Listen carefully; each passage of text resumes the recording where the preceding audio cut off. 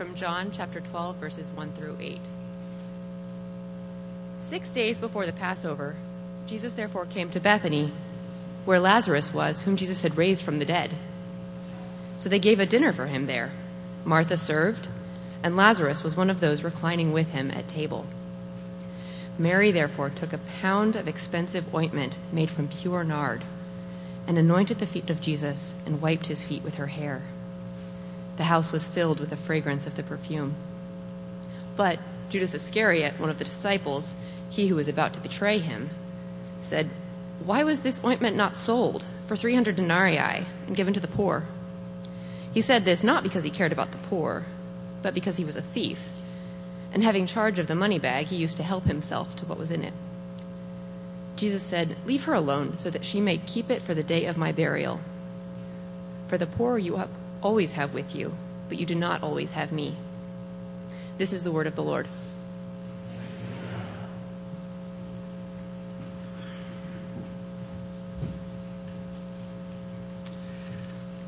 Pray with me. Jesus, we come now, and we ask that you would feed us with your word. Open up our minds, but more importantly, our hearts, so that we would believe. And by believing that your word will bear fruit. And we ask that you would give us your spirit to do this very work. Can't do it without you. And so, Lord, we pray for the work that you delight to do to take place now as we turn our hearts to you. In Christ's name we pray. Amen. My New Year resolution for the past 10 years or so has been, and you guessed it, getting in shape. This is, I don't know about you, but it's just really, really hard because it is so comprehensive. It's not about just exercising, but you got to get enough rest and eat well and can't sit and watch a lot of TV and, right? You got to reorient your entire life if you want to get in shape. And as you can see, 10 years of resolution hasn't really accomplished much because I sort of equate exercising with license to eat. Anyone do this? Like it's around 9 p.m. and you're sort of hungry and you look back and you say, "Hey, well, I exercised today. That means I can go ahead and order that large pizza for myself," right? And not feel guilty. Anyone? I do that all the time, you know? It's like, did I exercise? No. Well, I'm going to eat pizza anyway. And I understand that you get one cheat day out of the week, but if every day is a cheat day, then this is what you look like. I hope that would be a motivating factor for those of you on the fence about exercising. And I think in one sense, what's true of healthy lifestyle or getting in shape is true of our worship. Okay, worship, as the Bible says, is a lifestyle. Now, in a narrow sense, worship is what we do here on Sundays. It's got a beginning and end. We do it within the confines of a church with one another in the congregation. But in the broader sense, worship is what we do in between Sundays. And that's why Apostle Paul in Romans chapter 12 says we ought to offer our bodies as living sacrifice. Meaning everything we think, everything we say, everything we do ought to be worship to God. And he goes on to say that that is your spiritual act of worship. And it's interesting the way he organizes the book of Romans because he has been just talking about the gospel in chapters 1 through 8. And then he sort of goes off tangent in 9, 10, and 11 and comes back in 12 to say, well, in light of everything we just talked about, this is the only way that we ought to respond to the grace that was shown through Christ. And what's true of Romans is true of all of us. If you are a believer, your story is like the book of Romans. God has been, from the very beginning, pursuing us with His love and His mercy and His kindness. And at some point, by His grace, we came to understand that, and we did 180, right? We turned our lives over to Him. And the only way that we can respond to this gospel is not to simply come and give an hour and a half or two on Sundays and check it off the box, but to realign our heart, our life, our everything in surrender to Him. That's what it means to worship. But you already feel the tension, don't you? Because what we agree on a theological level, that there is no divide between sacred and secular, is not always true on a practical level, right? We are, in that sense, practical atheists. What we do betrays what we believe. But this is our calling as disciples. That we, every day, small ways, in big ways, in the seen and the unseen ways, bridge the gap between what we believe and how we live. We do that by applying theology to the ordinary. And I love how A.W. Tozer, a pastor from the previous generation, put it. He said, really, when you think about worship in the broader sense, it's making all of life a sacrament. Making all of life a sacrament. And what is a sacrament? It simply means, right, it's an outward and visible sign of inward and spiritual reality. And I think he's right on. That we live this life of sacrament in response to the grace that was shown us. And really, if you think about it, this is our created purpose. God created us for this very reason. That we, as reflectors, shine back His glory that was given to us. Westminster Shorter Catechism, which is basically a statement of our faith, says the chief end of man is to glorify God and to enjoy Him forever. This is our created purpose. This is what it means to respond to the gospel, and this is what it means to worship. And this is really the central theme that John is trying to drive in the gospel. And we read it at John chapter 20. At the end of that chapter, he says, I write this so that you may know, and by knowing that you may believe, and by believing that you may respond in worship to Christ, this Son of God. And John does this in two ways. First, he does it through the I am sayings that we have been looking at in the past several weeks. You see, these I am sayings really echo back to Exodus, the book of Exodus, where God introduced Himself to Moses as I am who I am. And we read that earlier in our Old Testament reading. The Israelites had been in Egypt living as slaves for 400 years. God, the text says, remembered His covenant with Abraham, Isaac, and Jacob, and was concerned for them. And He begins this rescue mission by calling Moses from a burning bush. And when Moses asked, well, who are you? What do I tell my people? And God responded by saying, I am who I am. Meaning, I will be to you as I promised. I am not only a covenant-giving God, but a covenant-keeping God. And Jesus picks up on this in the Gospel of John, where He declares that He is the great I am. I am the shepherd, the vine, the gate, and so on and so forth. But the second way John does this is through the signs. It's very intentional as you read through the Gospel of John, beginning with John chapter 2, where Jesus turned water to wine. That, it says, was the first of many signs. And John chapter 11, raising Lazarus from the dead, was the final sign.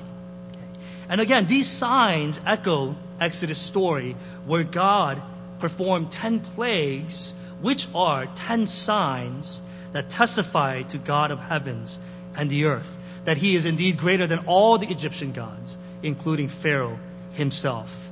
And there's no mistake, right?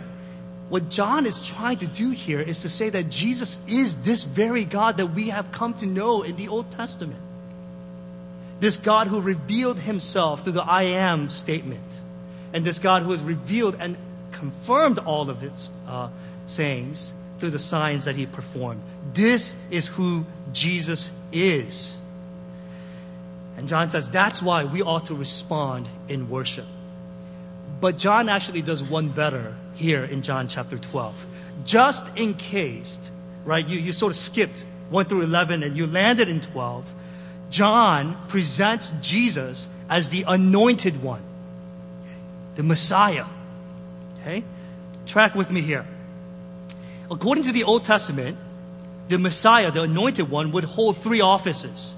He would be the prophet, priest, and king like none other. And here, even if you were to do a cursory reading in John chapter 12, you see John present Jesus as such. Jesus is the prophet who speaks of his coming death. For the first time here in John 12:23, he says, the hour has come.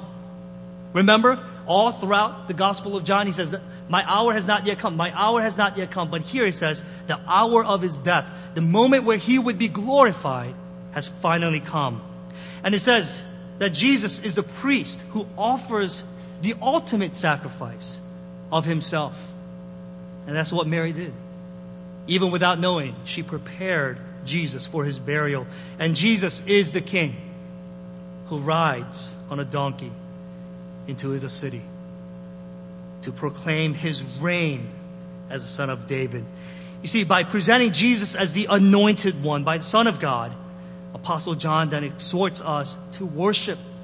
This is the only way that we ought to respond to the person of Christ. And Mary got it. What we see here in John chapter 12 is Mary understanding. You see, she's been around Jesus long enough now, and what happened in John 11 confirmed all of those things, and she finally got it. But not all did. There's Judas. He didn't get it. He looked at that and said, what a waste. What a waste. That could have been sold and money given to the poor. But as the text says, he didn't really mean that. He was a thief, and he helped himself to the money bag. But you know what? The rest of the folks in that room didn't either, including the disciples. In the parallel passage in Mark chapter 10, around this very time, you know what the disciples are doing? They're fighting for position. They're saying, no, when Jesus ushers in that kingdom, I'm going to be at his right hand. And my brother here, John, is going to be at his left. I don't know about you guys, but yeah, you guys go ahead and fight for the rest. And the text says they became indignant, angry at James and John. And some of you may be here tonight, and you might not agree with John's conclusion about Jesus. And that's okay. We believe it's perfectly fine to have doubts, questions, and even disagreements. And we encourage you to keep on coming and keep on asking. Okay? And feel free to stick around after the service. Talk to me or Tom or anyone else, and we would love to get to know you. Okay? I'm going to throw that out there. Okay? Now, you may not agree with what John has to say about Jesus. And you may say that Jesus was an extraordinary person, a great teacher, an outstanding rabbi, or even a revolutionary. But if you really study his claims, okay, if you get Jesus on Jesus, as Glenn has been saying, you really have three choices, and that's it. And C.S. Lewis outlined it as such. He said, Jesus is either a lunatic, that he was sort of missing some screws up there, or he's a liar, he made all this up, or he is who he said he is, that he is really God himself. And I think if you study the life and the teaching of Christ, you'll find that all the evidence point to Jesus being the Son of God. So what is worship? What is worship? That's what we want to unpack in our time together. First, worship is a response. Okay? Worship is a response. If you isolate this text, John 12, 1 through 8, from the context, okay, of the Gospel of John, it becomes confusing, if not misleading. You might walk away thinking, wow, this is culturally unconventional. You have to understand that only husbands in the privacy of their home saw his wife's hair untied. So for someone like Mary to untie her hair to wipe the feet of Jesus, You could almost feel the collective gasp in the room, right? They're having this feast, and Mary does, you're like, what is she doing? And it could be misleading. Is this a litmus test for true worship? Do we have to sacrifice something so valuable, something so precious, in order for our worship to count? So you got to keep it in its context. You see, John 12 only makes sense in light of John 11. You see, when Jesus proclaimed that He is the resurrection and the life, there's a lot going on there. In short, He is saying that He is the fulfillment of all of Israel's hope. You see what's going on here? He's not saying something clever like, oh yeah, I am the resurrection and the life, and here, voila. No, He is basically summarizing the hope, the entire hope of Israel, that God would one day come and establish complete and final peace, shalom. Okay? Jesus basically here is saying that He is the promised victor of Genesis chapter 3, that He would crush the head of the enemy, that He is a descendant of Abraham in whom all peoples on earth will be blessed, that He is a son of David who will reign forever, that He is a suffering servant through His death and resurrection, that He will bring life to many. And on and on and on we can go down the line. And Jesus didn't just talk the talk. He backed it up. And He did so by resurrecting Lazarus from the dead. See, death is sin's final blow. And if you're going to prove a point that you have triumphed over death, that you swallowed death itself, and this is one sure way that you could prove that. By resurrecting Lazarus, Jesus said, I am who I am. All the signs, all the prophecies, all the hopes of the Old Testament is fulfilled in me. And Mary understood. And this then prompted her to give her all. Not just this jar, not just 2 hours during a meal, but she gave her heart, herself, her everything. And that's what this alabaster jar represents. She is at this moment a self-forgetful mess. She's not thinking about what Judas just said or what other men in the room are thinking. But she has one audience. His approval. That's it. And I wonder how much of this we need in our worship. Because so often we are too aware of who's around us and what others are saying about what we're doing. But here, Mary worships. You know, when you read through John 12 and you don't know Jesus, you don't get the gospel, this makes no sense. It really makes no sense. I remember reading through these stories growing up in the church. My grandfather was a pastor, but I wasn't, quote unquote, born again until high school. And I remember thinking, what a waste. Judas is right. This makes no sense. Why? Because I didn't get the gospel. I didn't get Jesus.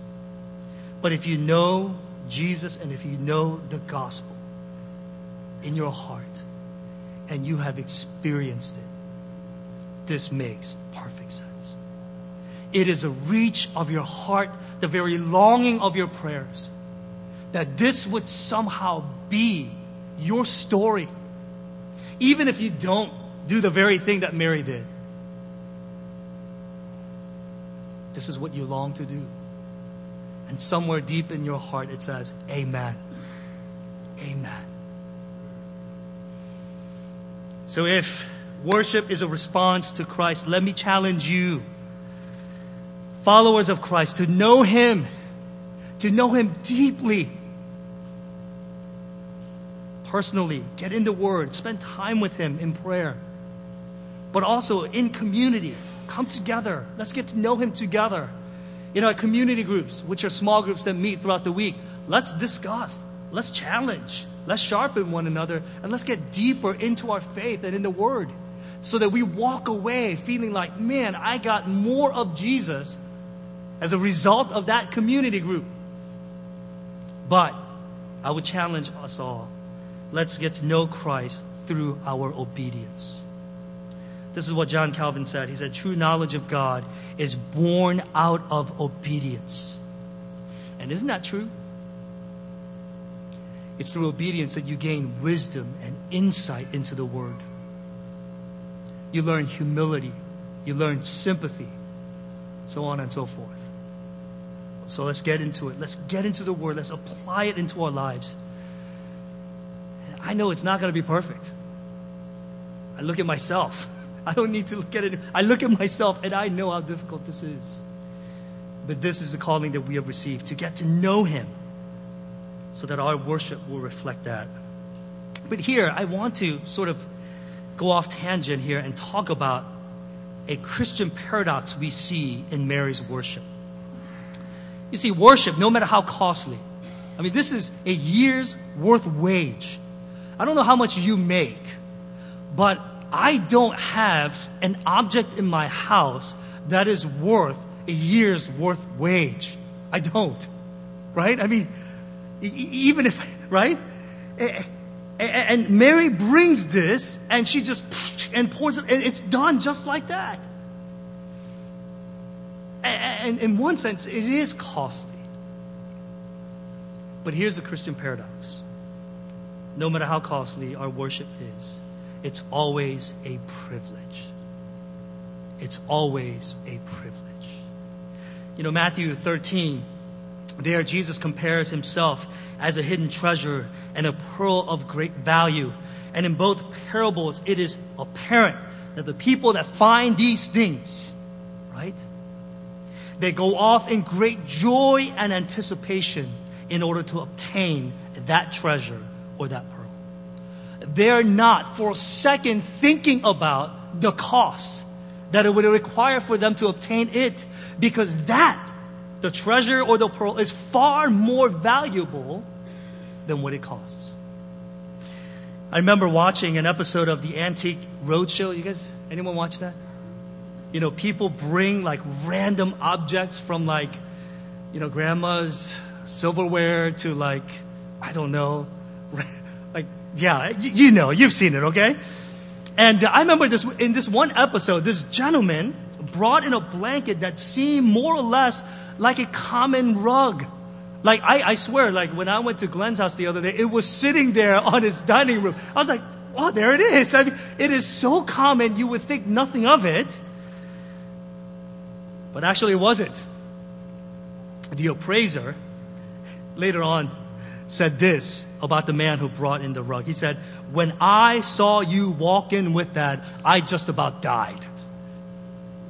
It turned out that this rug, this common rug, was a Navajo first phase chief blanket from the 1800s and was appraised at, get this, $350,000 to $500,000.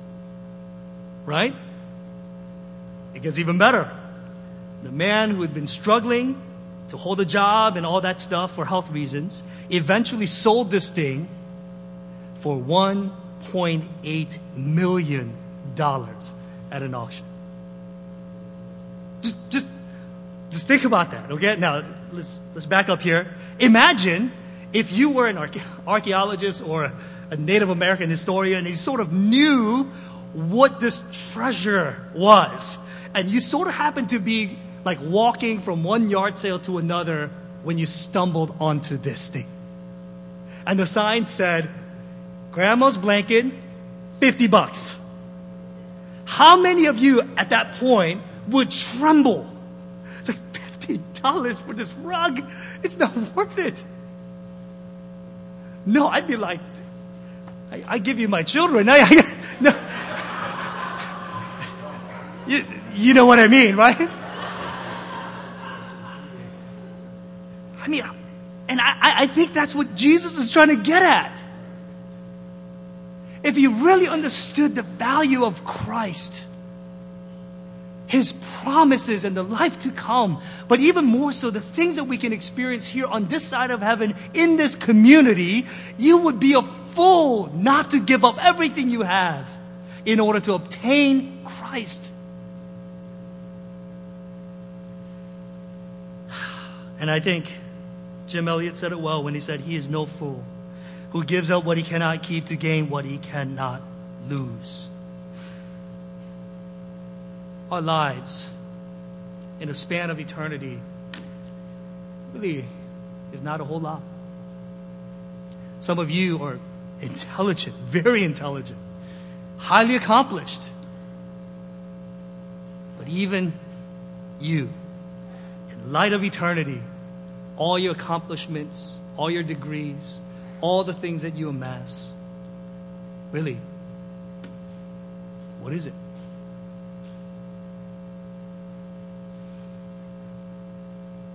And I pray that we as a people of God would worship Christ in a way that He needs to be worshiped.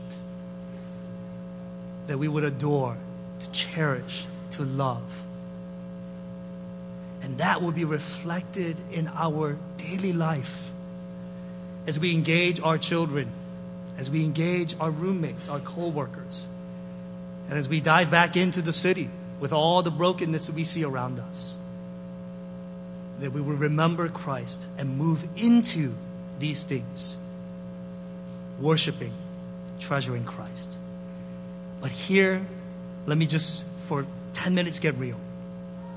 Because for many of us, okay, we go through seasons, okay, of seasons of life where we experience sweet and intimate worship like we just talked about. Okay? It looks a lot like Mary's worship. But truth be told, more often than not, and I speak from experience, we are stuck in mechanical and meaningless worship where we don't see the end. I remember, this is funny, when I got my calling to ministry confirmed, I felt like I was a super spiritual whoever and that I didn't need God anymore. Like, just, how do you figure that, right? But after that great experience of getting my calling to full-time ministry confirmed, I didn't get in the Word. I didn't pray. And eventually, I didn't want to go to my small group, and I didn't want to go to church. And I went through a season, of desert. And people would say, "Come on, let's go." And I would say, "No. Not right now. I don't know why, but there's nothing in me. I don't have an ounce of desire to go to church." I came up with the lamest excuses to skip church. Right? My neck hurts. Like for 6 weeks straight. Yeah, I hurt myself playing basketball with a hurt neck. It's like, come on, Mike, do you hear yourself? But in that moment, it's real. You been there? Am I the only one? You've been there? Now, for some of us, it is because we're not in the Word and prayer and fellowship and all that stuff. But for some of us, it's just hard to figure out. You see, Christian life is not so simple. It doesn't always boil down to, are you praying? Are you in the Word? Is there unconfessed sin in your life? It's not that simple. Sometimes I think our shepherd, though he leads us to green pastures, he often leads us through valleys of death. Because it's only in the valley of shadow of death that we learn to love Him and not the green pastures and still waters. We need it for our growth, for our own growth, to become like Christ. And let me just say, if that's where you are today, I want you to know that you are in good company. You're in good company. You see, the Bible is replete with stories of God's absence. We understand theologically that God is always with us. We have that promise in Matthew 28, that He will always be with us to the end of the age. But there are times when it sure doesn't feel like it. But again, the Bible is replete with these stories. And they give us a biblical category, words, but perhaps even more importantly, it gives us hope to face what we often cannot understand. Abraham, we read about his great journey, don't we? Wow, God appeared to him, spoke to him directly, many times. But these are just snapshots. In this very long journey, there were many gaps, stretches of silence from God. Joseph saw no end to his prison term. Job, he had to contend with God's prolonged silence while his foolish friends just jabbered on. And if you read through the Psalms, I mean, it's like every other psalm is about this very subject. Psalm 13, verse 1, I'll just read you this. How long, Lord, will you forget me forever? How long will you hide your face from me? You see, the absence of God is a part of our Christian narrative. So what do? How do we worship? Again, not in the narrow sense, how do we sing and pray, but how do we engage Monday through Saturday? How do we do this? To offer ourselves as living sacrifice to God. I would say by faith, we keep on keeping on. And even though it feels like mechanical and meaningless worship, do not discount it as such, because these acts of obedience,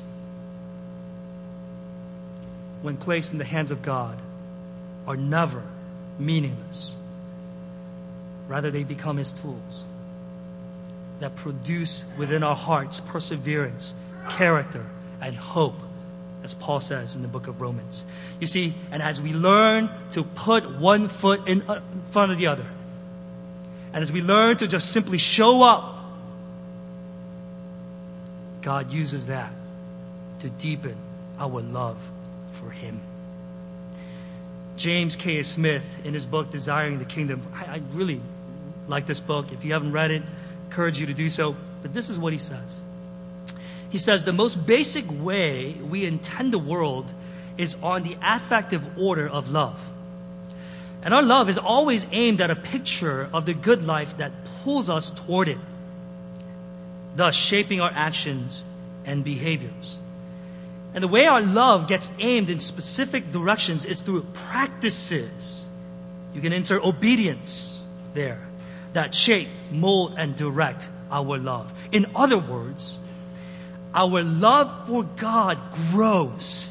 Okay, we have a picture of Christ, who is our finish line, our goal, our hope, our everything. And as that picture pulls us closer to Him, it's the everyday practice of obedience that deepens our love for Christ in the meantime. Okay? That's why Jesus said, if you love me, keep my commands. This is not to say emotion has no place in worship. We'll get to that in the second point. But emotion cannot be the engine that drives our worship. The gospel in Christ must do that. And when we get it, our lives can never be the same. Our worship will never be the same. Okay, quickly, we're going to go through these two things. Worship is delight. It's delight. There's something about expressing our delight in someone or something. When you see a little infant, what's your automatic response? Oh, he is so cute. She's so cute, right? These are this is an automatic response to babies. They're just so cute, right? Even though they grow up to be, you know what I mean? But they're so cute. Or even this weather. You may have walked out this afternoon, right? And said, wow, it's beautiful. You may say that about food. Like, wow, this is really good. You see, it's one thing to enjoy the baby, the weather, the food, and other things. But it's different when you express that. Okay? And this is what C.S. Lewis said. He said, I think we delight to praise what we enjoy because the praise not merely expresses but completes our enjoyment of it. it is its appointed consummation. I remember driving through the mountains of West Virginia on my way to a retreat somewhere. And I love the mountains, but after like 2 hours, it's like, okay, I'm done. I'm done. Show me something else. But I didn't know how long I would be there. And as I was driving through this endless mountain ranges, one of the things that happens is your signal gets cut off, and my Pandora was dead, right? And I don't carry CDs. Any of you? Right? I don't have CDs or anything. So I was in the mountain range, right? Dead silent in my car, all by myself, thinking, oh man, this is the end. This is how I'm going to die. Like, I don't know why it gets so dramatic like that. Like, famous last words. When am I going to get my radio back, right?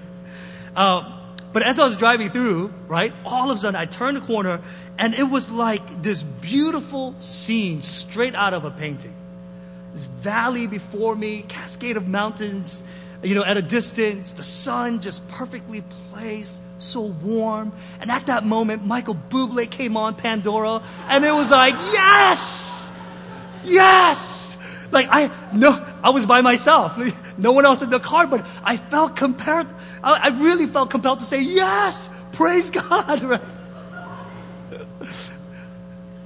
But I think that's a picture of what worship is. When you understand Christ and the gospel, you can't keep it bottled up. There's a part of you that wants this, yes! This is it.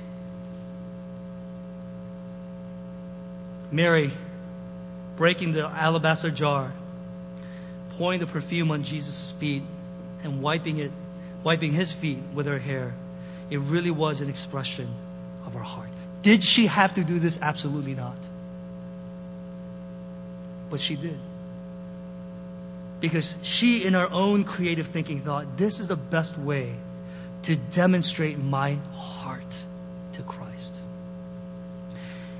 And years before, someone else chose to do the same thing with the same response. His wife thought he was crazy. The servant girls mocked him. King David, the text tells us in 2 Samuel 6, was so overjoyed at the thought of bringing in the ark to Jerusalem that he disrobed himself and he danced with all of his might. I don't know if he was a good dancer. Okay? I don't think that's the point. But he gave his all to express his heart. How about you? How are you creatively thinking of ways to express your heart, not just on Sundays through the songs and prayers, but every day at work? You see, if you try to isolate your story, the worship story, apart from the gospel, it makes no sense. You got to land here first. And then you say, God, I want to express my heart, my gratitude to you in this way. You see, I really think we need more freedom in worship. I praise God that there's no prescribed method for worship in the scripture. There's no 11th commandment that says you shall worship in the following way. Attire, song, clap, no clap, nothing. No. It says worship. With all your heart, with all your might.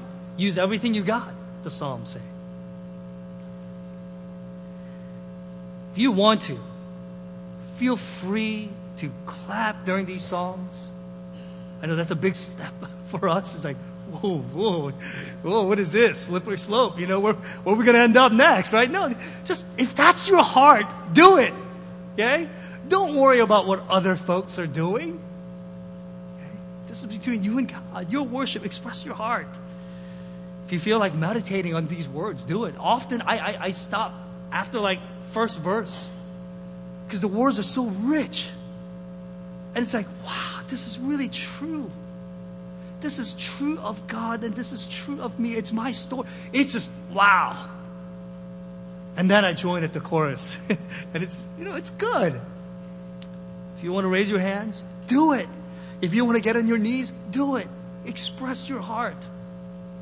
I went to NCC, National Community Church, and I sort of check out different churches Sunday mornings, right? just see what they got going. Not to be competitive, like, oh, we're going to one up you guys, you know.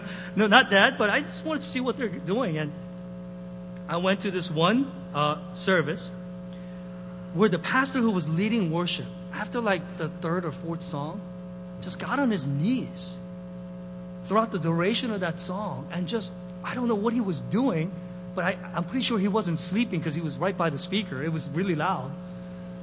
But he was worshiping, and I said, man, that's beautiful. And I thought of a couple of things. One, do we have space for that in our church? And two, am I too proud to do that?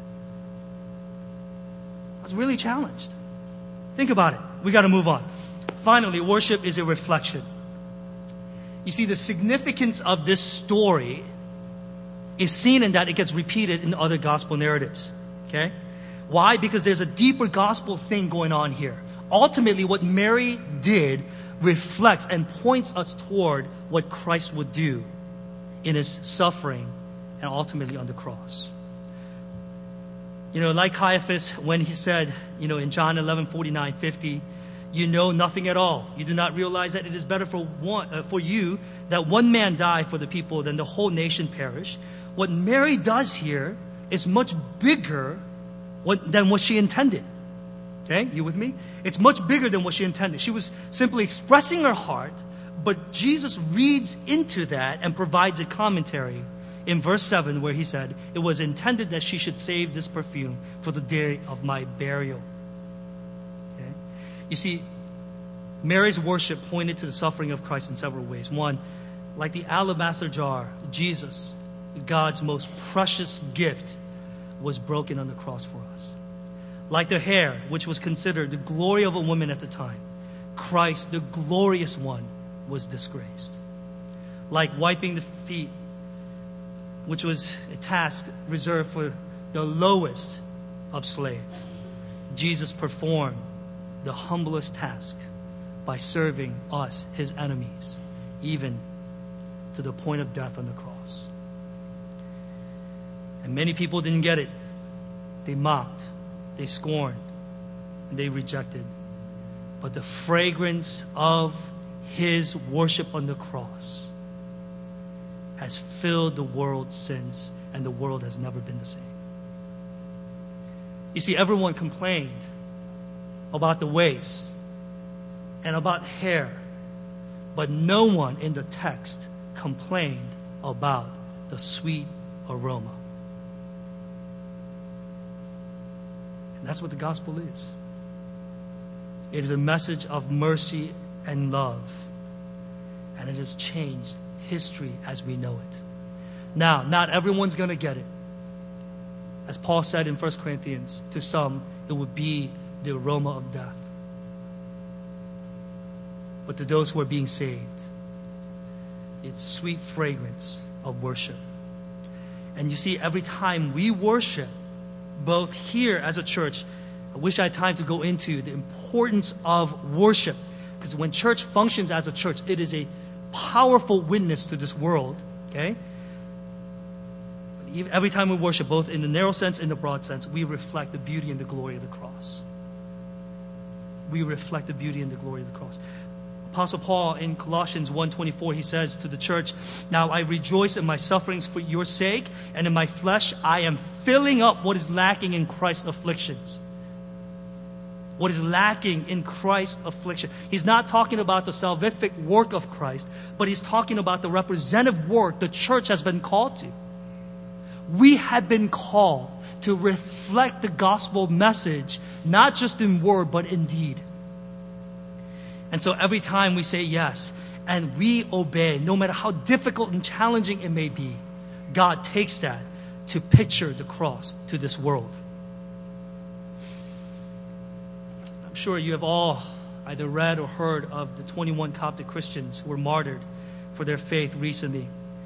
You know, I know my theology, but every time I read stories like this, my heart just sinks. And those are the times when I'm just reaching for hope. I need to know that, God, you are still on the throne, that you are not surprised by these events. And as I was trying to process that, I know the Sunday school answers, but I kept coming back to why.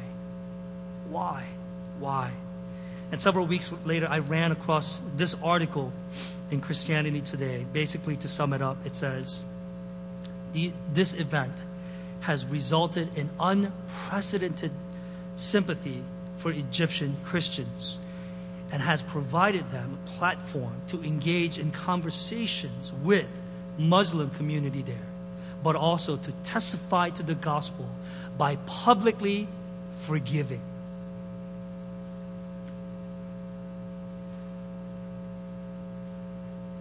I think that's a power.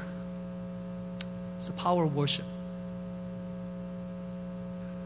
That God can take our worship, born out of pain and suffering even, to do something beautiful. And I pray that we as a church would live every day in response to Christ and the gospel that we know. Let's pray together.